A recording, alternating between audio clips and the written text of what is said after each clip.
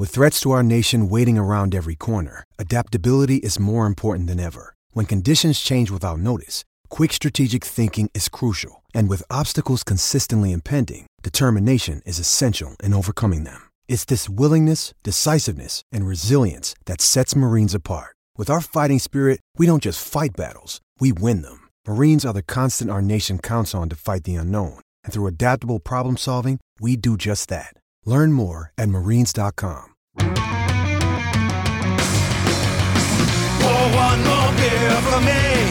Exile means quality so savagely. Best beer in all the land, brewed with a loving hand. From bottle, keg, or can, Exile Brewing, E-X-I-L-E. For me, E-X-I-L-E. Let's drink football. Enjoy your exile.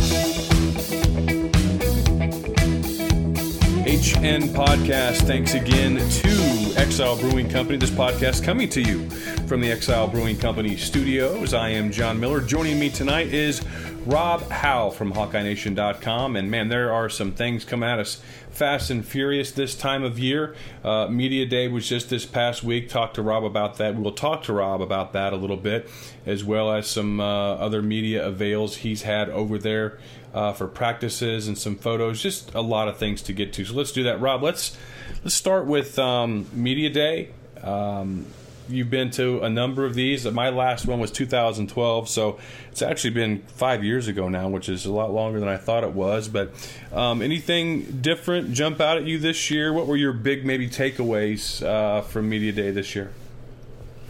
I think it was just more of a continuation of what we've talked about and looked at most of the offseason, John. It's just there's so much change. You know, there's a new quarterback, there's a new offensive coordinator, two new coaches on offense, new special teams coaches. It's just there's a lot of new. And, you know, we all want to analyze it, and we do the best we can with doing that. But really, this is one of those seasons, and I'm trying to you're better at this than I am at doing comps, but just there's so much newness going into this season that it's really going to take till we get into a game or two before we really know what's going on. We can speculate and talk about what might happen, but really, I mean, they're not going to let us know we know it's going to be what Kirk likes to do. We know what the foundation and the beliefs are of him, but beyond that, how they can, you know, take advantage of different things that Brian Ferentz might like to do, or Ken O'Keefe might like to do, or Kelton Copeland might like to do, what the quarterbacks are strung out, what this group of receivers can do. There's so much new and so much unknown. That's really, for me, that's the crux of this offseason, and I don't think we're going to get any answers on a lot of it this month, other than they'll have to name a starting quarterback at some point, I would think. Yeah, I mean, I think if you try to go back and find historic analogs for this team, for the question marks they have, it's difficult to arrive at just one. I think if you go position by position, it's more easily to focus in. I mean, defensive line, I don't know if they've had maybe this much of a rebuild, if rebuild's the right word, since maybe 2005 with, but that wasn't even really a rebuild because you had King and Cruel, but you also had a Webema and Madison who were, gosh, maybe I'm getting that wrong, but I know in 2005, Webema and Madison were young, but you had some veterans on the inside, so that's maybe not a fair assessment. They're young there. Quarterback, 2008 jumps out at you with the competition between Stanzi and Christensen. I ultimately feel Noah Stanley's going to win the job, or Nathan Stanley rather is going to win the job. But that jumps to mind there. The last time receiver was this inexperienced, man. Was it what was Mo Brown's senior year? Was that 03 or yeah, that was 03 when Brown was hurt. They didn't have a lot of bodies at receiver. Remote Ochoa wound up leading the team in receiving that season. Hinkle got hurt, I think, that year, but I think they had Solomon still. Or was Solomon at JUCO that year? Could be. I can't recall. But because we're getting back, 14 years now, which is a long time. So, yeah, so that jumps to mind. Now, I can't say that, somebody said 2007 to me. 2007, yeah, they were making a change at quarterback. That team wound up being 6-6, probably should have been 7-5, but they lost to Western Michigan there at the last game of the season. Otherwise, they would have gone to the Insight Bowl. There's just a lot of question marks, as you talked about, and at key positions. The one thing we know they have is a really good offensive line. I think they've got very good depth, even though a lot of it's unproven, at tight end with some exciting playmaking potential. In looking at the HawkeyeSports.com photos, and you were there, a few days ago for a media avail, see a lot of pictures of, Max Cooper, a few of Brandon Smith, talking wide receivers now. Nick Easley's been featured. That video the other day with Akram Wadley and James Butler, I saw Easley getting loose deep a few times, and then the Cooper kid just doing his patented one-handed catches. So it's going to be some youth that's going to play there. So yeah, it's tough to know what to expect. And then on top of all that, as you mentioned, how's Brian Ferentz going to call a game? What's Iowa going to do? That's the different dynamic for me. Kirk, for all those years, really didn't have much staff turnover at all. And then 5 years ago, he had a new offensive coordinator, and Phil Parker took over the defense. But the defense has pretty much held, to what they've done, what they did under Norm Parker as well. There's some variations, Raider package and stuff like that, but for the most part, they do what they do. But just so much change in personnel combined with the change in coaches, to me, is a little bit different than what we've seen probably since they first got here. And how that shakes out, it's hard to say. And is there a philosophy to play younger guys now? Because I think, although we've seen more true freshmen get into the game, special teams wise, you look at guys like Devontae Young last year and Adrian Falconer the year before. They're playing, they're being used, but they're not being utilized as much. And you just wonder this year if those guys will see more action as true freshmen, because it seems like at wide receiver, I don't know if they have a choice. They don't have a choice. And sometimes, you know what? I'm okay with it. You'd rather have experience there. You'd rather have a McNutt and a DJK lining up outside to help a young receiver with an offensive line in a running game like this, or a young quarterback, rather. But one of the things that really concerned me during the Davis era, the Greg Davis era of offense, was it just seemed like the passing game was too complicated. When true freshmen couldn't get on the field, and we'd always hear the whispers, and sometimes not even whispers, that they're just not picking things up because of their sight reads and things of that nature.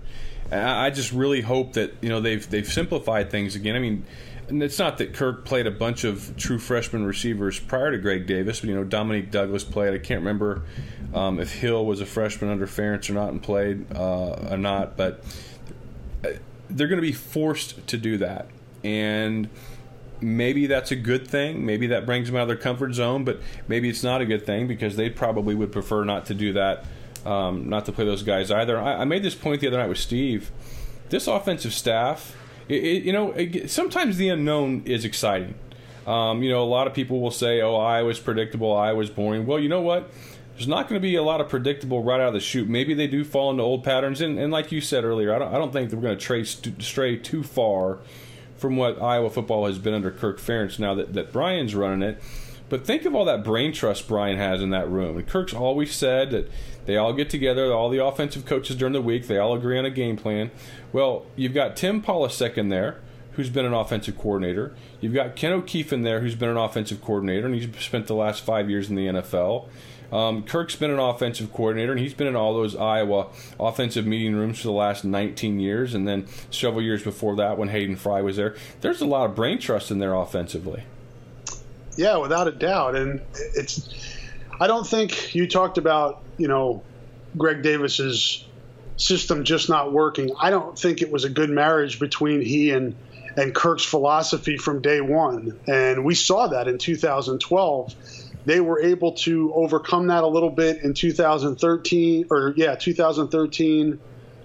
2014 was a very up and down roller coaster type season. You had the quarterback competition between Beathard and Rudock. That kind of turned into a mess. 2015, they kind of put it together. They had some nice pieces there, at all the positions, and they had experience. And then last year, it kind of fell flat on its face again. It just never really took hold with any type of consistency.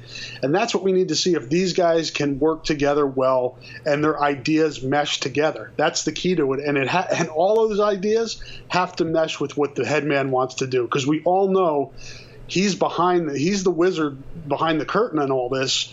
He's going to have a say and some control over what is done out there, and they have to work within those confines. And I think we're in a good space, because I think Brian can reach him on maybe some more innovative things, more progressive things, and maybe understands what his father wants.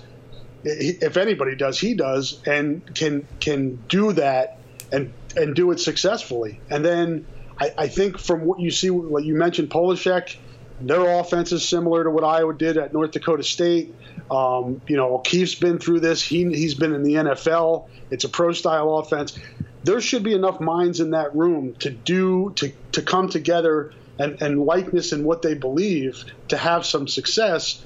To me this year, it's going to come to how they come together, just in terms of how quickly they can come together with what they want to do, and how quickly some of the personnel matures, specifically at wide receiver and tight end. I think they're set at running back.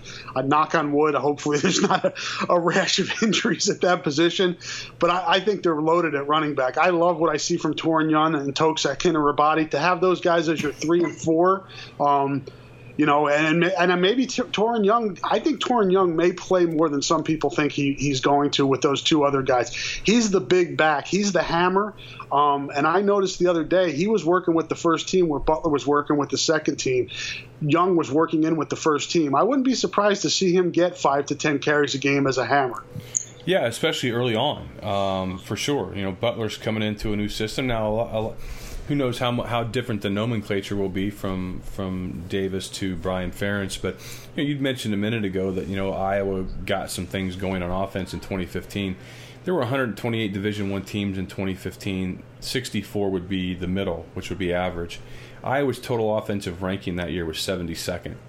Yeah. So we're not going to start throwing parties, and I'm not saying that you were saying that either. But running back, at least physically, we know what Akram's capable of. We've seen what James Butler's capable of at Nevada for back-to-back years, and I really think at this position, those skills can translate to the Big Ten, and I'm not worried about that at all. But when you talk about Torn and Tokes and their physical builds and their talent levels, can you remember a time where Iowa has had this quality of depth 1 through 4? No, and I may take it to 6, John. If you include, Kelly Martin and Keyshawn Bryan, both pretty good high school running backs. I mean, you hope that you don't get to them this year, but if you had to, it wouldn't be. And the kid, again, and I know you know where I'm coming from with this. It's not a Sam Brownlee situation, and thankfully they had Sam Brownlee in some of those situations. But they're not that. It would have to be a disaster for them to get to that level. So yeah, I think. And it'll be interesting to see, as we talked about, the innovations and possibilities on offense. And I know Akram teased the Wildcat formation on that video that the university released. I don't think we're going to see that, but some innovative ways to get some playmakers, some guys that can do things in space. Get them on the field. However you can do that. Put the defense on the defensive, so to speak. Make them think. I mean, they ran a set Monday that I liked. It was three wide right, I believe, with 2 tight ends, quarterback, and Wadley in the backfield. Mm-hmm. And they ran out of it. Preach. Yeah, and I know that's something that you've talked about. I think we're going to see more of that this year. And I think they could surprise some teams with some of the things that they do. I have a feeling they're going to catch some teams off guard. And I think Brian's a pretty good offensive football mind. And I'm really excited to see what he does. Maybe he falls flat in his face. Maybe I've got this totally wrong. I just don't see him doing that. I agree, and I've been saying for years, please run out of single back sets, out of spread formations, and that formation group that you just talked about with 3 receivers and 2 tights, and 1 running back. Think of all the formational flexibility that you have out of that personnel package. You can flex. Let's say you've got Noah Fant and T.J. Hawkinson. Well, it was Fant and Picard, but you're right. If they had Fant and Hawkinson in there with those 3 receivers, that's 5 wide. You can flex them out. Yep. You could go trips to one side, twins to the other side, both split out wide, and you run out of that. You run out of it. Because what you've done is you've got, if you're playing against a 3-4, you've got a 5-man box or 6 at most. And you got Wadley in that kind of space. Heck yes, man, give that to me. Or, you can have that in there. The defense has to pick their poison. If you use that formation and you flex the tight ends out and you're going 4-5 wide out of it, man, defenses are going to have to. Okay, do we bring in our nickel package here? Or do we just play it straight? And if we start showing a tendency that we bring in the nickel package, well then Brian Ferentz says, all right, we're gonna have this. We're either gonna run out of the flexed tight ends and receivers, or we're gonna have both our receivers come in. We'll have a wide receiver come in motion down to the inside of the line of scrimmage, and then we're gonna power up against your nickel personnel out of that package. And Brian talks about this all the time. His #attack on Twitter. Attacking defenses where they're weak. That's exactly the kind of difference I expect to see with him over Greg Davis. I don't expect to see some type of Bill Snyder-esque or Hayden Fry wizardry on offense or just going vertical all the time. But I do expect to ying when the defense yangs, just like what I outlined.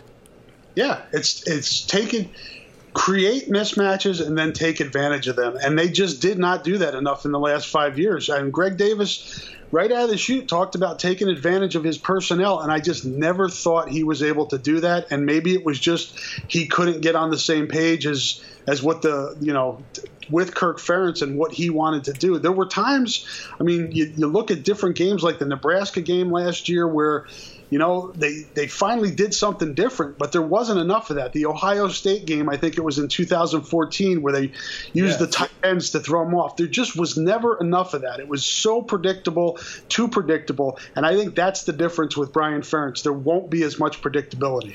Those of you listening to this who listened to me on Sound Off through the years, this will sound familiar to you. Far too often, when Iowa is on offense, it has allowed the defense to dictate the terms of engagement to it, as opposed to Iowa's offense dictating the terms of engagement to the defense. Rob just brought up one very memorable example at Ohio State in 2014, where in that first half, Iowa's offense came out. They were the ones that dictated the terms of engagement, and they had Ohio State back on their heels for that first half. But far too often, it's, okay, we're just going to do what we do. We're just going to line up in this set, and we're going to keep running our head against the wall until it breaks. And sometimes it does. Like Jordan Canzeri in 2015, several times, they would keep beating their heads against the wall like at Nebraska, and then bam, you get 2 big long running plays, and there he goes. But those were too few and far between. So defensive line, AJ Epinesa is showing up on some of these photo galleries, and there was one that was released on Wednesday, and I went and looked through it, and I saw AJ lined up with his hand on the ground, I think from a right end position, based upon his hand placement and what I could see. And I also saw the linebacker behind him was Josie Jewell, which would indicate he's getting reps, some reps with the first team, or that could have been a situational pass rush type thing. He's probably going to play more than I ever thought that he was going to play. And maybe, Rob, it's because Iowa's not had many, if any, players of his ability come to the university the time I've been covering them. So I just expected, this guy could probably use a year of development, and then, his second year in the program, that'll be a time when he can really step in and make a name for himself. But I don't think that they can keep this kid down. I think he's probably going to play a lot more than I expected. Yeah, the closest that I might be able to come to is maybe Matt Roth, who was somewhat ready when he got here, but I think AJ's even more advanced than that. And I think he'll determine how much he plays. I don't think they're going to I think they're going to, if Matt Nelson's healthy, I think Matt Nelson, Anthony Nelson, Parker Hesse, those are your top three, and then you work AJ in. But he could demand more playing time with his play. He's capable of doing that, and I think that's a great position to be in if you're Iowa. That's a great position for him, great position for the coaches, and I can also see them. And Matt Nelson, I talked to him on Media Day. He's working some on the inside, and so is AJ. You can do some really neat things. I say neat, maybe that's a little corny, but you could do some creative things when you have guys like Matt Nelson and AJ Epinesa that can move inside with an Anthony Nelson and Parker Hesse on the outside, and you can do some good things. And with Reese Morgan and Kelvin Bell coaching them, that's one position I'm really interested, because I think Cedric Lattimore's got a chance to be real good too. I think Brady Reef does, but I don't think he's as far along as Cedric. And Budget is healthy, which is great because he's just a fire hydrant in there. He just his low center of gravity and his leverage. He's the perfect guy to put in there with three really good athletes around him, and I think Iowa has the ability to do that. Now, I was sitting here trying to find Matt Roth's statistics at Iowa as a freshman while you were talking. Let's see if I thought I might have found something. Maybe I didn't. He may have moved him during the year from linebacker to end, but I could be wrong on that. Yeah, I'll look into that too.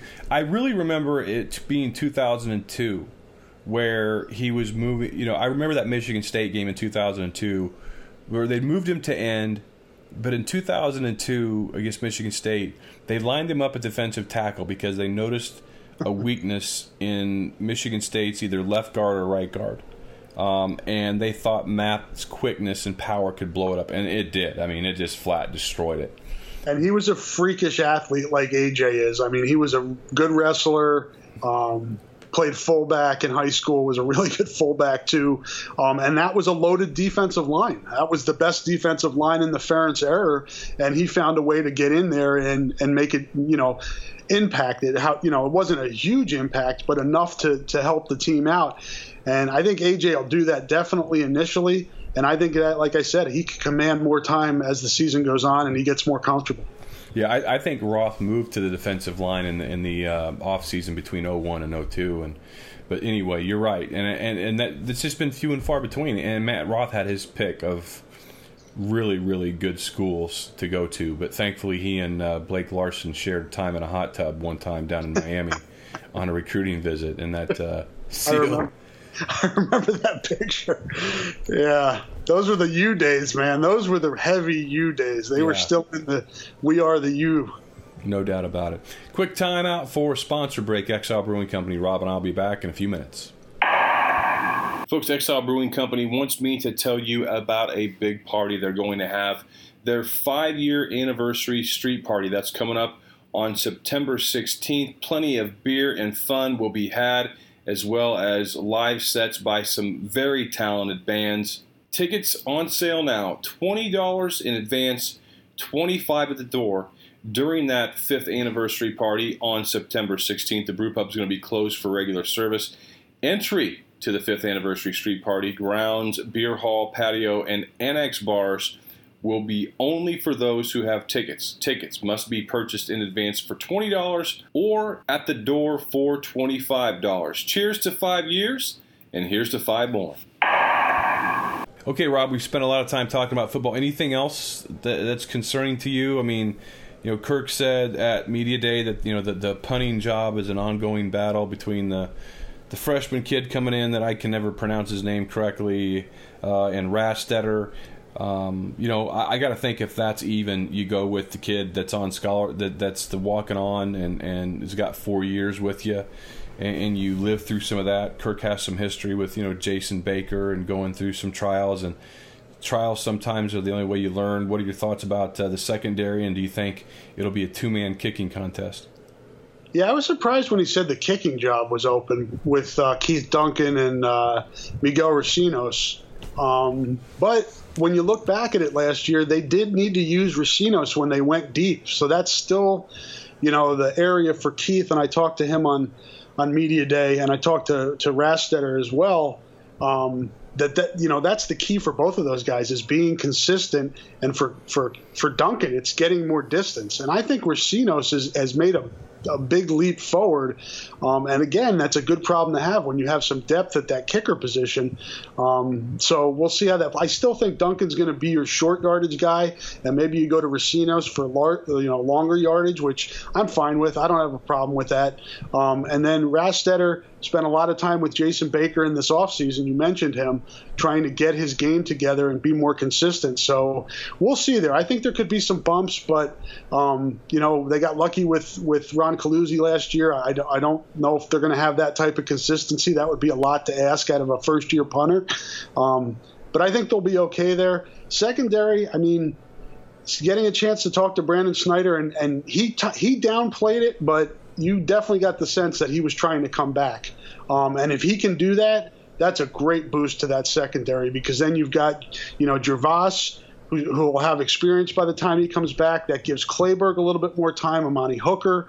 And then the corners also will have time. Ojemudia, Rugamba, and Josh Jackson. So there's depth there, and the good thing, John, is some of these guys have been in the program now for multiple years. It's not throwing them to the wolves. This is the next stage for them in the developmental program. It's their time, and we can see, and we'll be able to see if they can do it.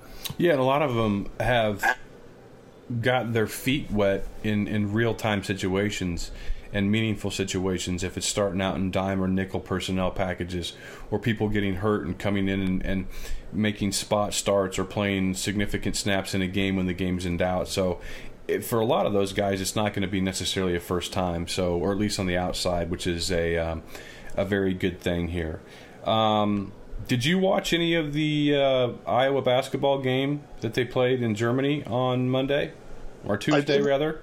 I did watch some of it, yes. I didn't watch the whole thing. It was at times tough to watch. I was wondering to myself, if these are the German All-Stars from a league, what does the rest of that league look like, or organization look like? Dude, yeah, that was bad. It kind of brought, I think they may have gotten better competition in the PTL. There's no question. And I wrote that today. There's no doubt. I think just the PTL team that had, two UNI players on it would be better competition. Those guys weren't good. That said, and you've gotten a chance to see Luka a lot, and I don't want to sit here and say that I was down on Luka. I wasn't down on him. Obviously, Louisville offered him, and I think did Indiana offer Luka as well? Indiana, Notre Dame. Yeah. So he had really good offers. Yeah, he had really good offers. So I wasn't saying the guy was going to be a stiff. I just had expressed some concerns that he played in a private school league. And not that doesn't mean there's not good competition. I just felt like, maybe he's going to be in for a little rude awakening. So I didn't have high expectations for him as a freshman. I've felt all along that Jack Nunge was going to be the guy that shone a little brighter this year, and that Luka was going to come along and be a good player. But you got a chance to see him a lot in the Primetime League, and I watched your videos, and I was impressed with him.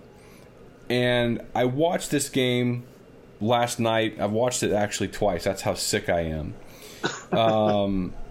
I wrote this today on our HN Extra forum, and I actually listened to Pat Hardy's podcast today, and he expressed similar sentiments. I think Luka is one of the 3 or 4 most advanced, offensive skills-wise, advanced players Iowa has had in my lifetime as a center, as a true center. I think back to Michael Payne in 81-82, and Payne averaged, I think, over 11 points a game. Greg Stokes was also a freshman on that team. Now Stokes' developmental track went up and to the right, and Payne regressed each year, probably in part due to Stokes. I think of Guy Rucker In 96-97, he averaged 10.6 points per game, was pretty deft down the block. He, too, regressed after a bit. And there was one other one that I'm now forgetting, and it was, it's driving me. Pardon me? What did Jared Reiner do as a freshman? I know he played quite a bit, but I'm guessing it wasn't a whole lot, but he was a pretty talented guy that came from a small school. Right.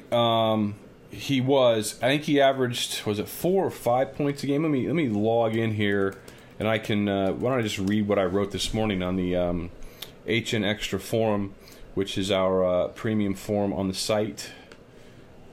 Come on now, let's go. There we go. Got it. Okay. Yeah, I had Michael Payne and Guy Rucker. Those are the two that I really thought of the most.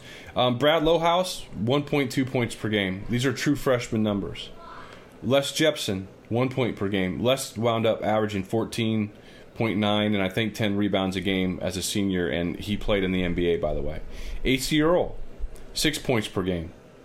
Russ Millard, 5.2. Jared Reiner, 3.1. Wow. Sean Sonderlatter, 2.0. Adam Woodbury, 4.9. I don't know that Garza's going to average 10 a game. Not because I don't think that he could. On some other Iowa teams in the past, I certainly think that he could. But I think this team's too deep. They have too many forward 4-5 options or 4 options in there, and he won't have the opportunity to do that. The kid knows what to do around the rim, and he's tough, and he's coordinated there. I was really impressed. Now, again, we both made fun of the German all-star team talent, but you saw him in the Primetime League. I mean, what he did against Germany, is that representative of what he did in the PTO? Well, I guess he averaged almost 30 points a game in the Primetime League. Do you think I'm stretching here with what I'm saying? No. And with Luka, the thing that sticks out to me, in addition to all the things that you said, his skill and his ability to do things around the rim and even step out and face up, is he's got a great motor, and he's got a lot of energy. And I noticed in the Primetime League, and a lot of the veteran guys, it's not that they don't care, but they understand it's the Primetime League. Luka was diving on the floor. I mean, he was Aaron White type energy and that type of drive to win everything, no matter what you do. And that's a great, characteristic to have when you're, almost 7 feet tall and 230 pounds and skilled, to have the drive to want to do it. He's going to have some ups and downs. I think there's going to be times this year where he looks like the better of the two freshmen. There's going to be times when Jack looks like the better of the two freshmen. They're going to hit some bumps in the road just because they're freshmen, particularly on the defensive end. And we saw that with Tyler Cook and Pemsel and those guys last year. That's where they struggled the most, on the defensive end. And I think that's where Woodbury was better than a lot of the true freshman centers that I've seen. He was better at, outlet passes and screening and defense, the little things. And he continued to do that. And his offensive game never really came along to where I think he could have gotten it. But he was really good at the things that Garza and Nunge and those guys, and even Kriener still, they're going to have to learn. They're going to have to learn how to play that position, at the high major level. I think offensively they'll be able to score. They'll get their buckets. They'll be able to do that. It's those little things that I think will be how quickly they advance and how much they are, how good they are initially. And I think they'll learn that as the season goes on. Yeah, and I think that's well said. And I was specifically speaking from an offensive standpoint, and that's why I don't think that he's going to have numbers that rival Payne or Rucker, but I think just from an offensive skill set, he has a great foundation and more advanced than I thought. And Adam Woodbury would get on the floor after loose balls and have that type of energy and edge, and I like to see that. So Isaiah Moss was 5 of 6 from three-pointers in that game, and that's good. Jordan Bohannon looked twice as fast as he did last year, but I'm guessing that's because a couple of times he was going up against that 5'3" Danny DeVito dude that looks like he was going to go out and smoke a pack of Pall Malls after it was over. But things like this, it's to me, it was just fun to see some basketball, and football's right around the corner. I'm certainly excited for that, but man, I just think that we're on the precipice of embarking on a pretty dang fun 3-year run for basketball. And Joe Wieskamp this summer out at the Adidas event, he turned in a great performance. I think Rivals.com had him on their all-camp team, on their all-star team, 11, 12 players from there. He may wind up being the best recruit of the McCaffrey era, maybe until Patrick comes along, if he keeps developing. I mean, my gosh, there's a lot of fun times ahead. Yeah, and I think this year's obviously that next stage in that process of building this thing back up. They had their run there with the Woodbury, Gazelle, Clemens, Utah class, which followed Aaron White and Devin Marble and Matt Gatens. That was almost like the first. I don't know how to say, maybe first chapter of the McCaffrey, first few chapters of the McCaffrey era. I think the story gets a little deeper here. And I think this year it's going to come down to, as we talked about, how quickly those guys can learn on the interior to protect the rim, which they had nobody doing last year, which was really tough to watch at times, and combine that with, as you said, if Bohannon can be a little bit quicker on the perimeter. Isaiah Moss can be more consistent defensively. Ellingson, Christian Williams can expand his offensive games. Daly takes the next step. If they can piece it together and be strong enough on that perimeter, they have enough on the inside to make this a very good year and build it as they're going forward. But this could be a really good year. I know we want to look to the future, and I understand that. But I think this could be a good year if things fall into place and guys mature from where they were last year. Let's talk a little bit about the future more. And I agree with you, dude. I can't freaking wait for this season. So I'm not looking past it. I'm just excited about the big picture. I think one guy, John, that I think we haven't, because the new guys have taken up a lot of our imagination and our time. I think Tyler Cook is poised for a monster year, man. I think he's going to have a year where he starts to be talked about on a national level. He's that good. And some of the stuff he was doing, and again, it's only the primetime league, but just his explosiveness and strength, he's light years ahead of where he was last year, and he was pretty good last year. Yeah, you're right. I kind of probably do overlook that, and just I focus more on the depth. I focus more on what I think they can do with the depth without really remembering that, Tyler Cook was a 4-star player, and he might be the best recruit thus far of the McCaffrey era. Yeah. You had an article today on Xavier Foster, 2020, big man from Oskaloosa. Iowa got a commitment, kind of a surprise commitment for the 2018 class over the weekend in shooting guard C.J. Frederick. And then, they offered last week or 2 weeks ago maybe 2019 point guard DJ Carton out of the Quad Cities.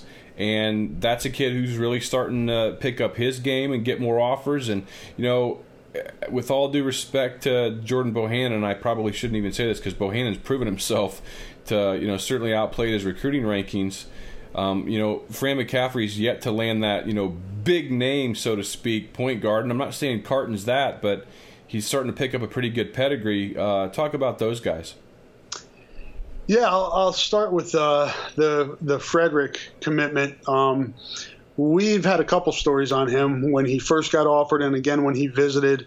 And people can read more about it on the site, but his uncle played with Notre Dame when Fran was an assistant there, Joe Frederick.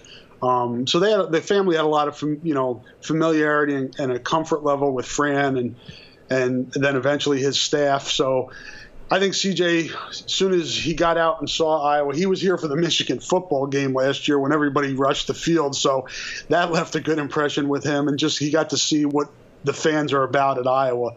And I think that left a great impression with him. And he wants to come bad enough that he's willing to walk on that first year if he has to, because as of now, Iowa does not have a scholarship to give him unless somebody were to leave.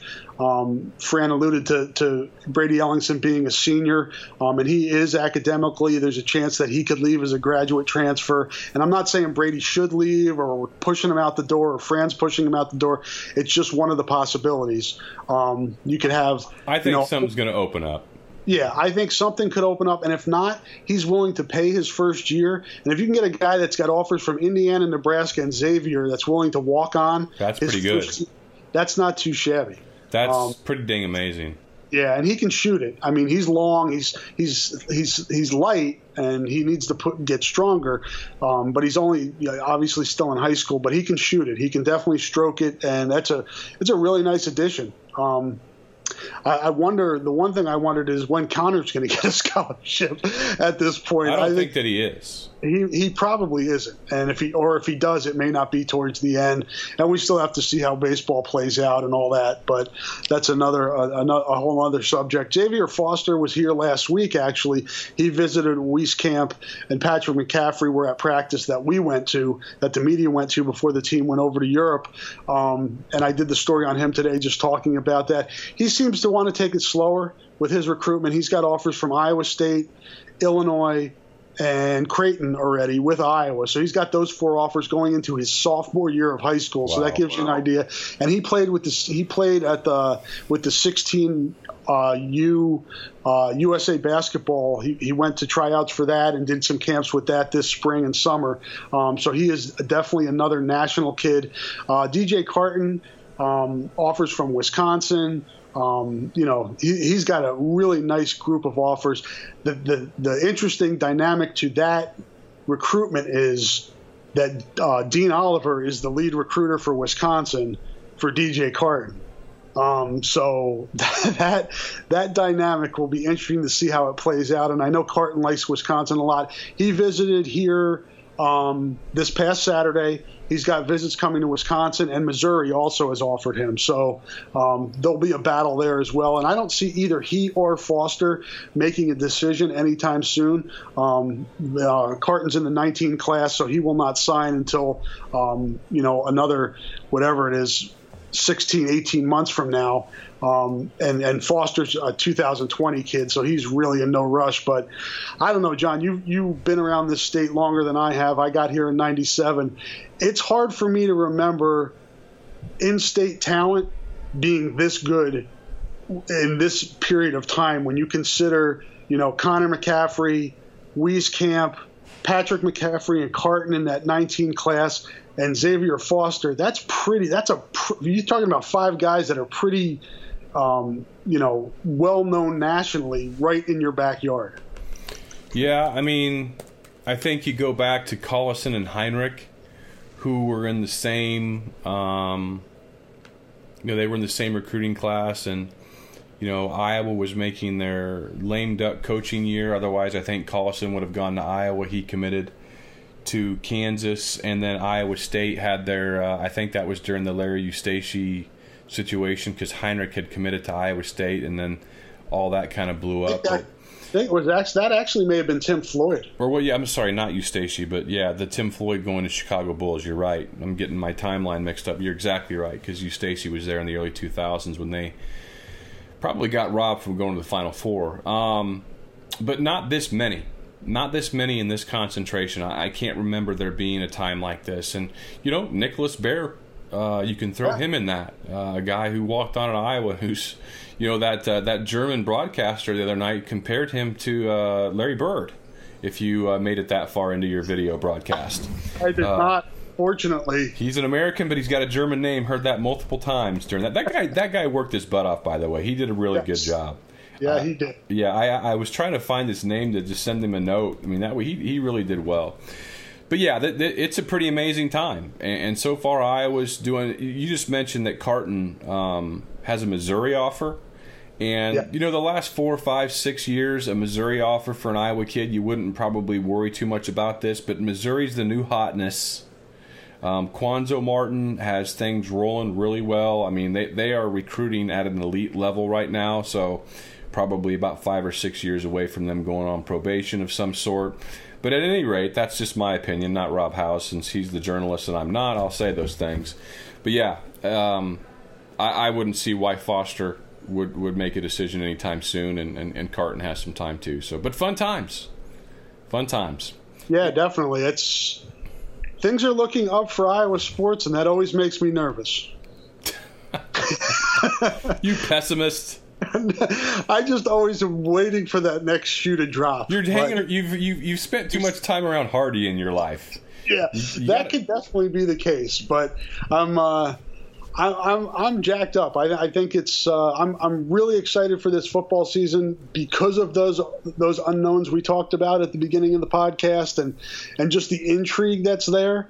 And then basketball, I just look at the wealth of talent and just think, wow, this could be a special time in Iowa athletics. Yeah, I mean, if you're a pessimist, you're probably right half the time, but you don't have a heart broken. If you're an optimist, you're probably right half the time, and then you get your heart broken. So maybe it's safer to be a pessimist, but I'll continue to wave the banner.